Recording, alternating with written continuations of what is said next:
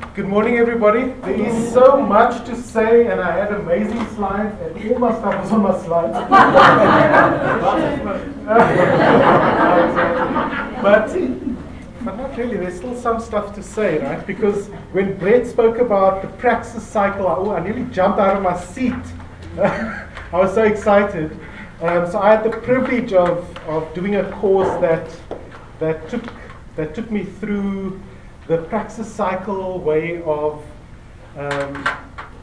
thinking about my theology and living out my theology in 2020. I had the privilege of doing that. And I can only but recommend that course to every single person here because it has transformed the way that I see the Word of God. The Word of God has come alive to me because of the way of thinking about that cycle. About who am I? How do I approach the text? What context do I approach the text in? And then, wait a minute, let's look around what's happening. And the Word of God actually has stuff to say about what's happening around us. And so then you start to be challenged, but to say, wait a minute, if the Word of God is speaking in the context, the regional context, and it has something to say for this context, what does that mean for me?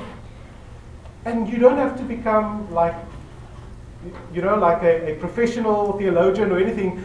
What is God saying to you in your place of work? What does that mean?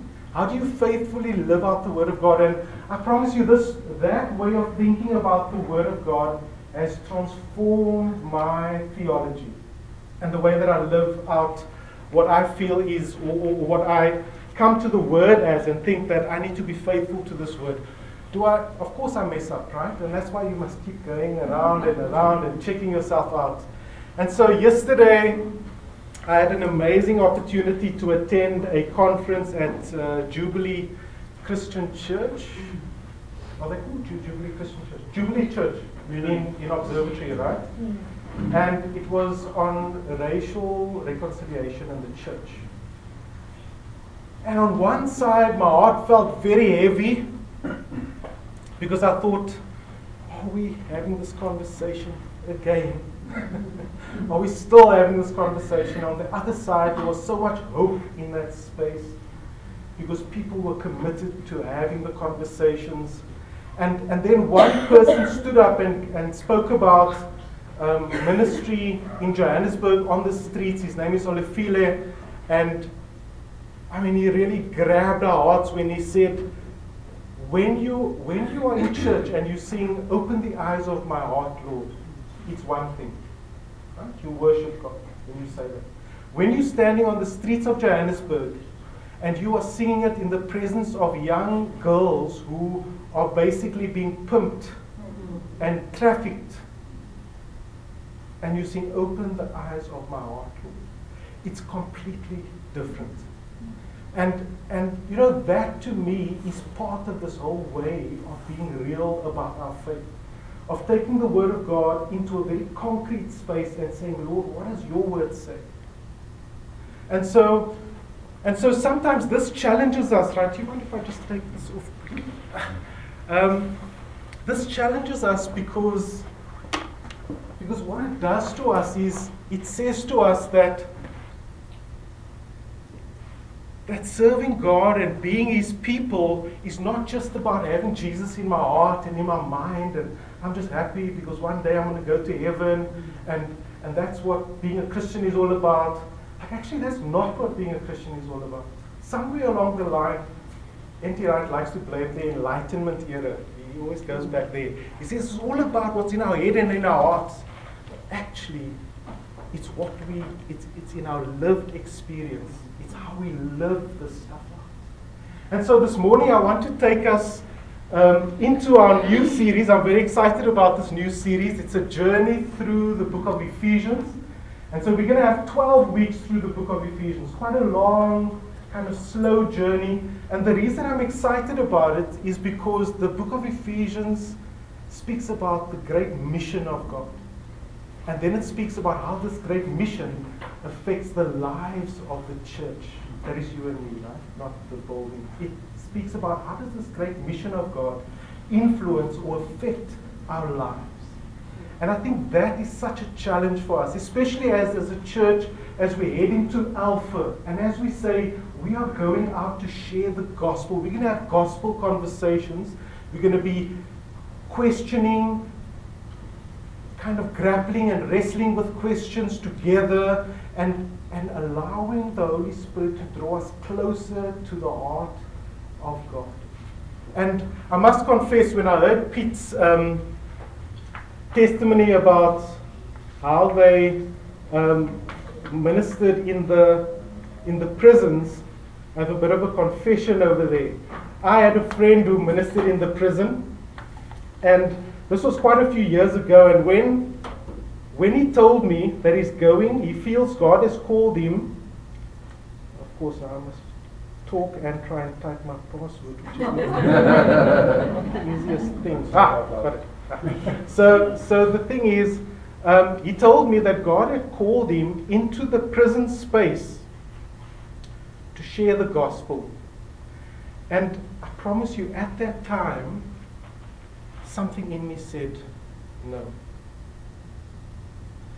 How can those men, because he went to Paulsmoor prison, who have done such heinous crime, perpetrated such heinous crime, as, I mean, you can just name them, I don't even, do you want to go to them and preach the gospel? I mean, this is, I'm confessing here. I really felt in my heart, I said, no. I don't know if I could do that. Since God has obviously changed my heart and my mind, and I just love hearing what you guys have done there, that people who I consider to be definitely on the outside. This is the church, and there are people on the outside, and those were the people on the outside. And we were the people on the inside. And in my heart and mind, I don't know how they could make it in here, unless they first transformed their lives, unless they first... And so you know that whole mindset of outside, who's outside and who's inside. And I'm excited about Ephesians, because Ephesians kind of flips that on its head and challenges us as the church of God to say, who is on the inside and who is on the outside? And who makes us uncomfortable when we think that the love and the grace of God is extended to them? And so there's a lot for me to share, because, and when I heard it was load shedding, I thought, ooh, this is going to be interesting, because I had slides to show you. But what I'm going to try and do is I'm going to try and begin to read our portion of Scripture, right? Begin to read Ephesians chapter 1. Turn with me in your Bibles, please, to Ephesians chapter 1. I'll be reading from verse 1 to verse 14. And so,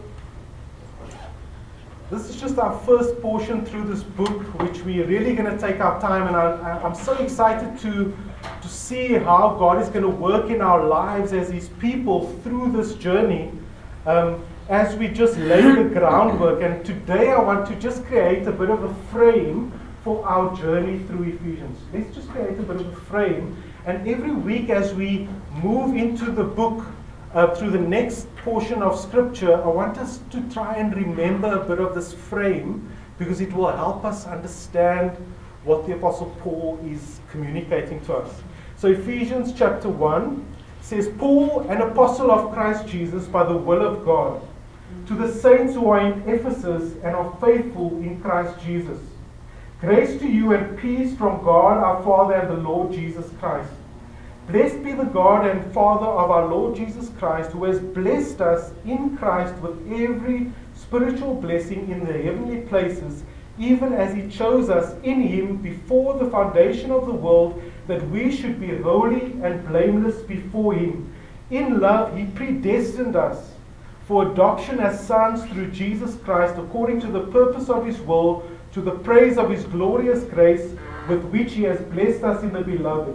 In Him we have redemption through His blood, the forgiveness of our trespasses, according to the riches of His grace, which He lavished upon us in all wisdom and insight, making known to us the mystery of His will, according to His purpose, which He set forth in Christ, as a plan for the fullness of time to unite all things in him, in heaven and things on earth. That's verse 10. I want to repeat verse 10 because that's something of a theme verse in this portion. It says that, which he set forth, the end of verse 9, which he set forth in Christ as a plan for the fullness of time to unite all things in him, things in heaven and things on earth. In him we have obtained an inheritance, having been predestined to the purpose of him who works all things according to the counsel of his will, so that we who were the first to hope in Christ might be to the praise of his glory. If you really have been following this up to this point, it's quite a lengthy portion. Like, if you paid attention to the pronouns, I should have said that up front, but maybe if you scan the portion, pay attention to the pronouns. And now as I go to verse 10, the pronouns change, or I go to verse 12, so that we who were the first, so there's the pronouns there, so that we who were the first to hope in Christ might be to the praise of his glory. Now listen, in him you also, when you heard the word of truth, the gospel of your salvation, and believed in him, were sealed with the promised Holy Spirit, who is the guarantee of our inheritance until we acquire possession of it to the praise of his glory. Okay, that was a lot. But what I do want to say is that I want us to take a step back from the portion, because we'll read it again, but I want us to notice a few things. I want us to notice the context first of this portion of scripture, and it's not in the Bible, but this is when you go back and you have a look at what did first century Ephesus look like. What was the dynamic around that time? So Professor Ernest van Eck at South African Theological Seminary quotes N.T. Wright as he says that in the first century, during the time of Jesus and the Apostle Paul, there were three winds blowing, or three sources of influence. And they were the kingdom of Rome, the kingdom of the temple, the religious Jewish rule, and there was the kingdom of God ushered in by Jesus Christ. So these were the influences that were tussling at that time. And it's important for us to understand this context, right? The Roman Empire was in power. So you have heard me say this many times, but I think it's very important to understand this. The Roman Empire was ruling at this time. And what was happening at this time was that the Jewish nation, they were not independent, but they were oppressed under the Roman rule, under this aristocratic kind of society. And so what I had here, my slide, which is beautifully depicted, like, I mean, if you can just imagine the slide. But basically it showed the shape of the social, of society at the time, and it formed this pyramid, right? So the pinnacle being the point of this pyramid, and the wide base forming like those in society who formed they were the slaves, they were the laborers. These were the people who kind of held up this whole system economically as well. And at the pinnacle of this was the Roman elite. And so what held this pyramid or this system in place on the one side was a kind of a religious system that said, this is how it will be, this is how it will always be.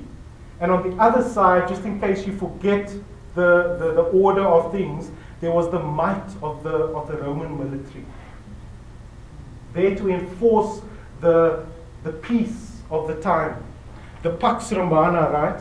That ensured that those at the top kept getting fed by the sweat of those at the bottom.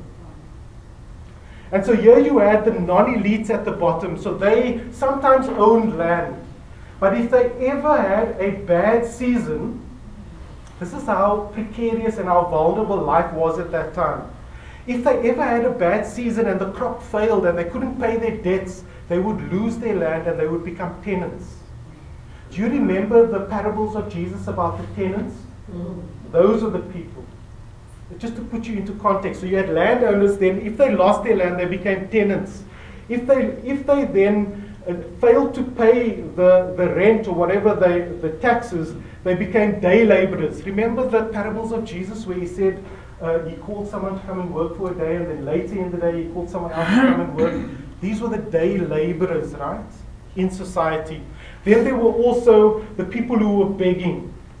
So basically, life was tough in first century Roman Empire, which included Ephesus at the time.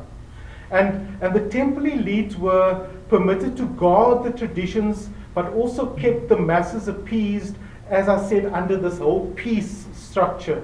So the life of the Jewish nation was one of oppression, and the Pharisees were allowed to conduct the Jewish religion, but that was to keep the people in their place, keep the peace, so that the people don't rise in revolt. And so they had a place of privilege in this whole system. So now imagine that you were at the bottom of this pyramid, okay? And here I want to be careful to say that imagine we were the Jews, because later on I'm going to introduce a different dynamic when I mention the Gentiles. So the Gentiles were those people who were everyone who were not born Jewish, right? So they were Romans, they could be Greeks, and they constituted the majority of the population of Ephesus, to whom Paul was addressing this letter. Okay, so this was the system of at that time, and I think it's important for us just to be aware of that. So if we turn to our attention to the book of Ephesians, where we were just reading, you'll notice that the first few verses says, Paul, an apostle of Christ Jesus by the will of God. So Brent spoke about insertion. Insertion is also understanding who you are. Insertion is also understanding who you are and how you come to a certain context. And so the apostle Paul, he knew exactly who he was, because in Philippians chapter 3, from verse 5, from verse 3 to 10, he says, "For we are the circumcision who worship by the Spirit of God and glory in Christ Jesus and put no confidence in the flesh." Now he starts to describe who he was. Remember Saul? And then later named Paul. He says, "Though I myself have reason for confidence in the flesh also, if anyone else thinks he has reason for confidence in the flesh, I have more. Circumcised on the 8th day of the people of Israel, of the tribe of Benjamin, a Hebrew of Hebrews, as to the law, a Pharisee, as to zeal, persecutor of the church, and as to righteousness under the law, blameless. But whatever I have, I count but loss for the sake of Christ.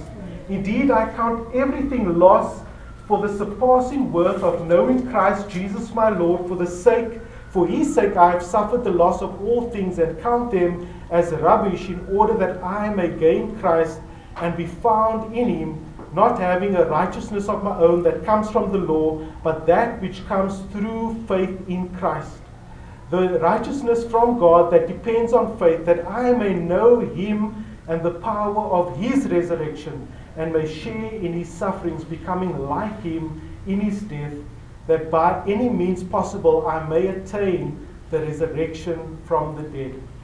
So the Apostle Paul, having introduced himself as Paul, an apostle of Jesus Christ, he identifies himself as he writes to these believers in Ephesus. At the time he was in prison in Rome, and he clearly identifies who he is. He's a Hebrew of Hebrews, he's a Pharisee, he's a keeper of the law, he's blameless under the law.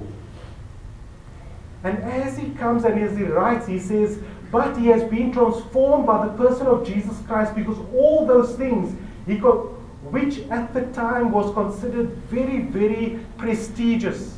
He held a level of respect in society, and he was saying, I consider that rubbish for the sake of Jesus Christ. So he understands how he comes to this message that he's about to bring to the believers in Ephesus, right? So we have the context. We have the Apostle Paul understanding who he is. And maybe here, just to kind of zoom into our context here, it's important for us to understand who we are in the context of South Africa. It's very, very important for us as Wellspring to understand, because sometimes what we can do, we can just assume that everyone's context is the same as mine, but it's not true, isn't it? Mm. And so we need to know who we are. We need to identify ourselves and understand that in the context of Cape Town, in the context of South Africa, we have come to this point at Wellspring Church from very different paths. And as we understand who we are, we need to be cognizant of that as we come into this space. Okay. So the symbols that were important in the Jewish world at the time, that kind of formed the Jewish worldview, how a Jew would, I think someone said at one point, what is your worldview? It's the lens through which you look. It's your specs through which you look at the world. And the specs through which the Jewish nation viewed the world at the time was, for them, the symbols of their worldview was circumcision. So you were either circumcised or you were not. If you were circumcised under Jewish law, then you were part of God's people. If you were not, you were Gentile. You were outside. Then there was the Sabbath. They obeyed the law of the Sabbath. They had food laws, and what was central to them as tangible expressions of their worldview was the temple, which for them signified the presence of God with human beings, and the Torah, the law of God, which came straight from God. Remember when Moses got the law from God?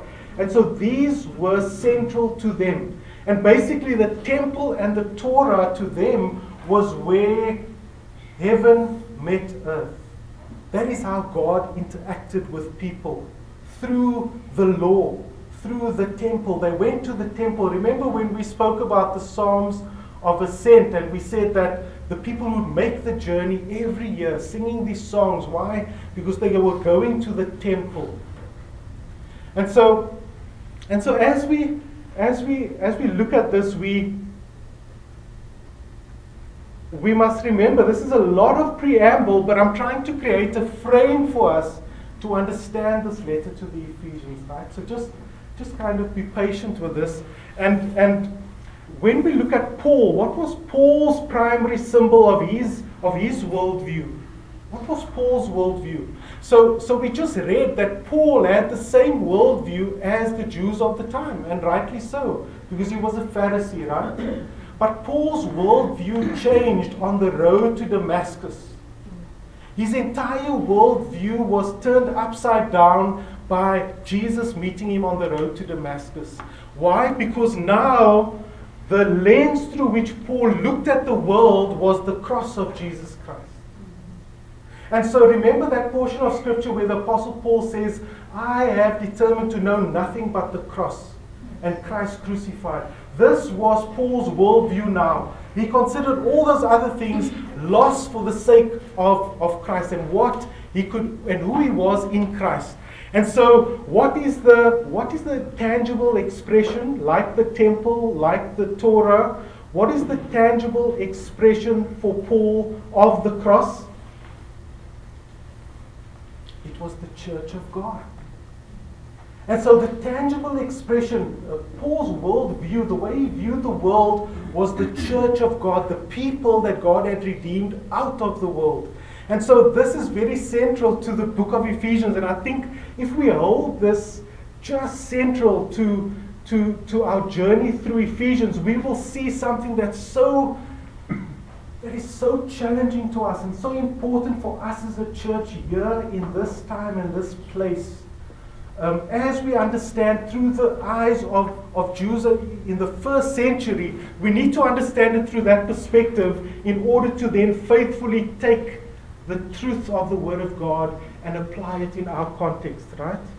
And so what was important in the church was that the church was this community where there was unity and there was holiness. The church was a community that was called out of the world, separate from the world, set aside to God. It was a community of people who walked according to a different drum beat. And we'll see that in the book of Ephesians later on when the instructions are brought to wives and slave owners, and they were supposed to do things differently. How are we called to live our lives differently from the world?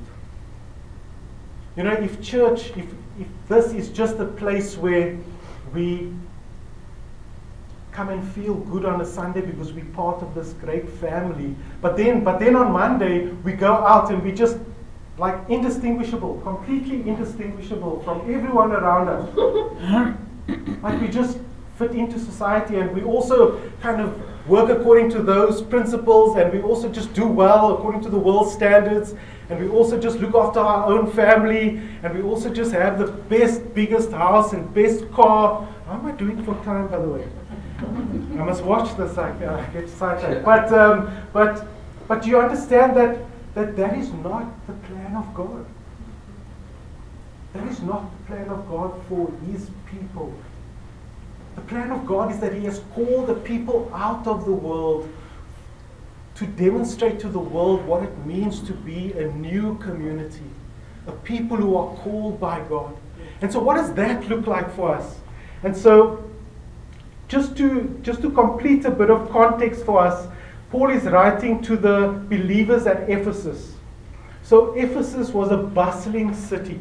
It was a very busy city. It was the crossroads of major trade routes. It was home to the temple of Artemis, the goddess of fertility, the goddess of the hunt, the goddess of wild animals, chastity. And this was referred to the Romans as the goddess Diana. And so there was a lot of pagan worship happening at that time. It was a society that was flourishing economically, with all this trade happening. They had all these major pagan rituals that was happening at the time. And it was in this context that the church was birthed through Paul's missionary journeys. They were mostly Gentiles, Greeks and Romans, but there were also Jews among them. And so in this ancient world, in the first century, and near Ephesus, an inscription was found, just to give you an idea of the language of Scripture. So we so easily come to Scripture, especially New Testament Scripture, and we hear things like the Savior of the world. Who is that? Of course, Jesus, right? Who is the Son of God? Jesus. Okay, and maybe the last one. What is the Evangelion? Or what is the good news? The gospel, right? And what gospel is that? That Jesus died for us. Okay, now let me read you something quickly. There was an inscription on a stone found near Ephesus in the 9th century before Christ, and it read like this: "It seemed good to the Greeks of Asia, in the opinion of the high priest Apollonius of Menophilis Azantus, since Providence, which has ordered all things and is deeply interested in our life, has set in most perfect order by giving us Augustus." So who was Augustus? He was the emperor of the time, right? So now listen to this and follow those questions I just asked you. Whom she filled, Providence, filled with virtue, speaking about Augustus, She filled Augustus with virtue that he might benefit humankind, sending him as a savior, both for us and our descendants, that he might end war and arrange all things. And since he, Caesar, by his appearance excelled even our anticipation, surpassing all previous benefactors, not even leaving to posterity any hope of surpassing. This is very conceited stuff. Do you hear what he's saying? He's saying that Caesar was so good looking that no one could ever think of surpassing him. But then he comes to, this is all in praise of Caesar. And since the birthday of the god Augustus was the beginning of the good tidings, the euangelion, for the world that came by reason of him. Do you get what was being said there? It was saying that the savior of the world, of course, was Caesar Augustus. It was saying that the Son of God, of course, was Caesar Augustus. And this was all before Jesus Christ came. So we read all of this and we just assume, no, of course, people at that time, when they heard Son of God, they would have thought Jesus Christ. When they heard gospel, they would have thought about Jesus. No, they didn't. The Romans at that time would have thought about the emperor. They would have thought about Augustus. And so the good news was the peace, the ending of all wars that Caesar would bring, the peace that he would bring. And so in this is something very, very explosive when we now come to the New Testament. And the writers of the Gospels, Mark and Matthew and Luke and John, when they then declare that Jesus is Lord, to us that sounds, of course, Jesus is Lord. When they said that, that was explosive news. That was almost political, explosives, because you were then going against the rulers of the time. So when we read the word and we see Paul speak about, so N.T. Wright says there's a bishop that says, why whenever Paul spoke there's a riot, but whenever I speak, people just sit down and have tea. What was so powerful about Paul's words? And it is this. It is the context in which Paul was writing that made his words so explosive. And I just want to just draw your attention to this. So Paul's words were subversive and explosive on many counts. Economically, he was declaring Jesus Christ as Lord.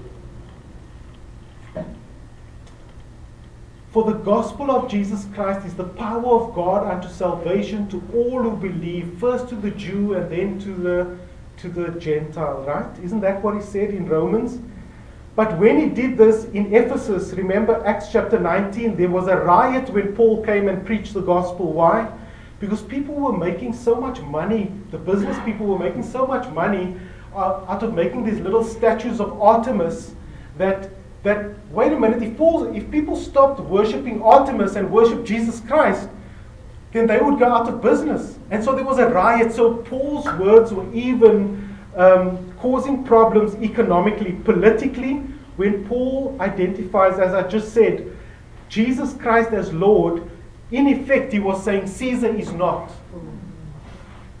When he said Jesus Christ is Lord, he's saying Caesar is not Lord. We worship a different God. Do you understand how powerful that was in the time? Would we have the courage to stand up and say, no, that's not the truth, this is the truth, and then to maybe suffer imprisonment for that? Even religiously, when Paul says that Jesus is Lord, there's a connotation, or when N.T. Wright says this, he says that whenever Paul speaks about Jesus as Christ, in effect he's calling him the Messiah. And to us that may sound very normal, because we would say, but of course he's the Messiah, of course he's the one who is the long-awaited one. To the Jewish nation, that was not something to be taken for granted. To identify Jesus Christ as the Messiah was Remember when Jesus came into Jerusalem riding on a donkey, and the people were praising him, saying, Hosanna, save us. The Pharisees were the one who were saying, who is this? Because they didn't recognize him as the Messiah, the long-awaited Messiah. In Daniel chapter 9, when Daniel prophesied that the exile would last 70 times 7 years, they were still calculating how long is it until we experience freedom. They were waiting for this military Messiah who's going to come and defeat the Romans, right? And set them free and bring them into their glory as a nation. This wasn't the peasant who was born in Galilee.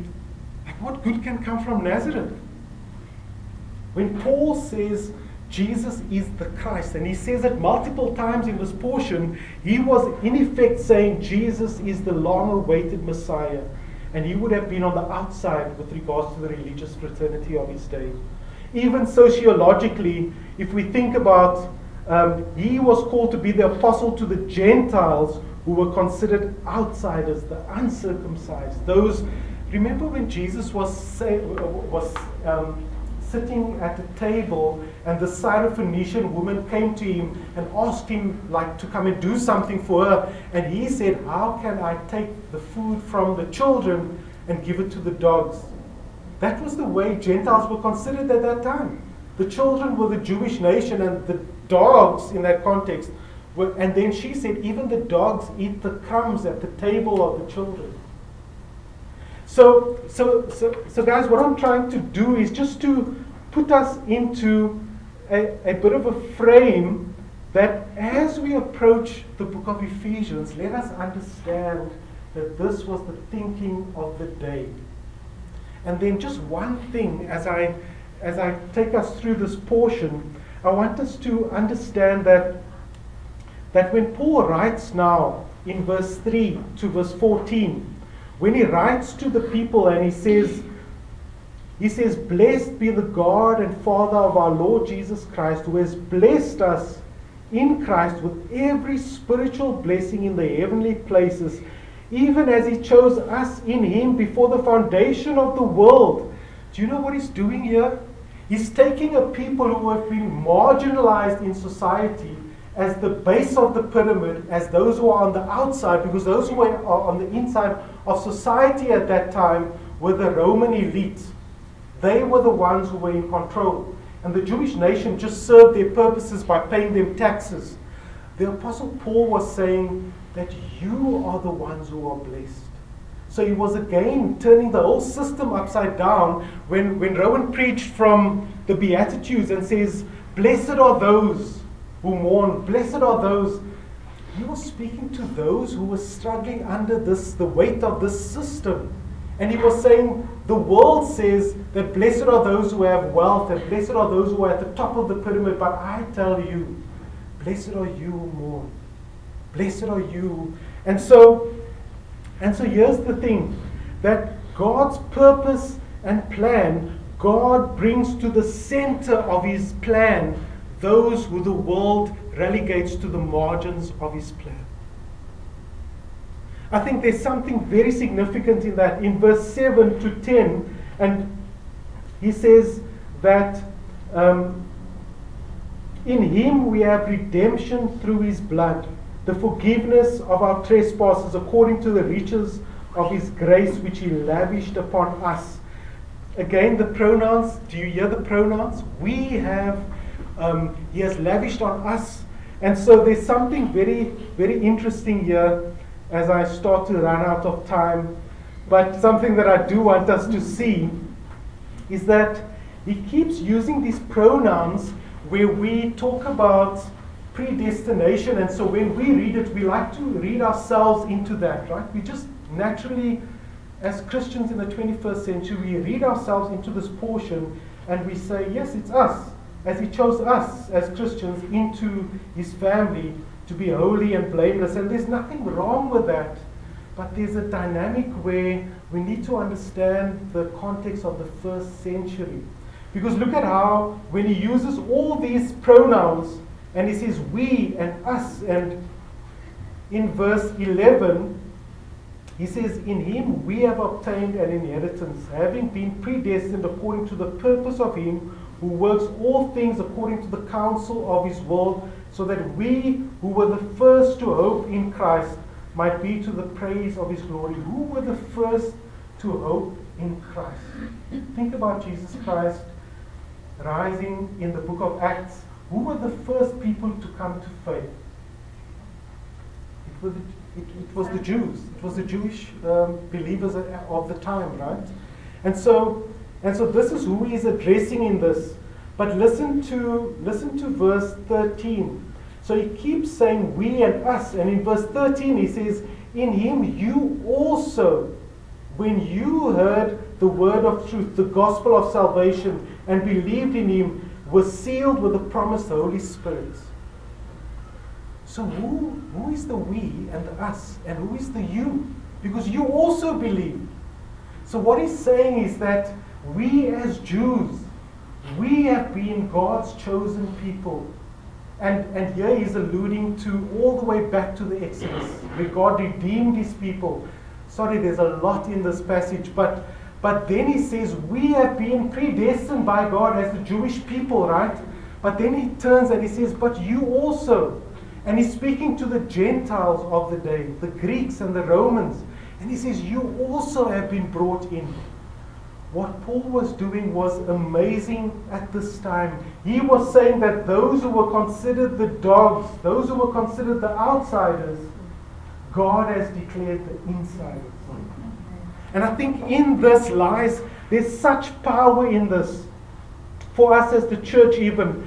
Do you remember when, in the book of Acts, when Peter was called to go minister to Cornelius? Do you remember that?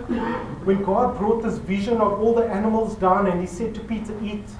And Peter said, no, that's unclean. And God said, don't you call unclean that which I have called clean. And then he goes and appears to Cornelius, and Cornelius is a Gentile. And Peter goes and he shares the gospel with Cornelius, and Cornelius accepts Jesus Christ, and the Holy Spirit comes upon him. And the word of God says, and the Jews that were with Peter were astonished that even on the Gentiles the Holy Spirit would come. So here's the word to us this morning as the people of God. When we read the word of God, it's so easy to read just over these nuances that were so powerful in the day. But what does that mean? If we understand it in that context, if we transpose that principle to say that God declares those who are outside, God declares them inside. Because his love is for all people. What does that mean for us at Wellspring, in Lansdowne, in Cape Town, in South Africa? Who are those that we feel uncomfortable with? Should they pitch in our service, we would feel very uncomfortable. Because we consider them, maybe we won't say it, but we consider them to be those who are on the outside. Who is now on the outside in our minds looking in? In the first century church, these were the Gentiles. But as we just heard, God has declared them insiders. People from a different racial or ethnic group. We've been having these conversations for so long.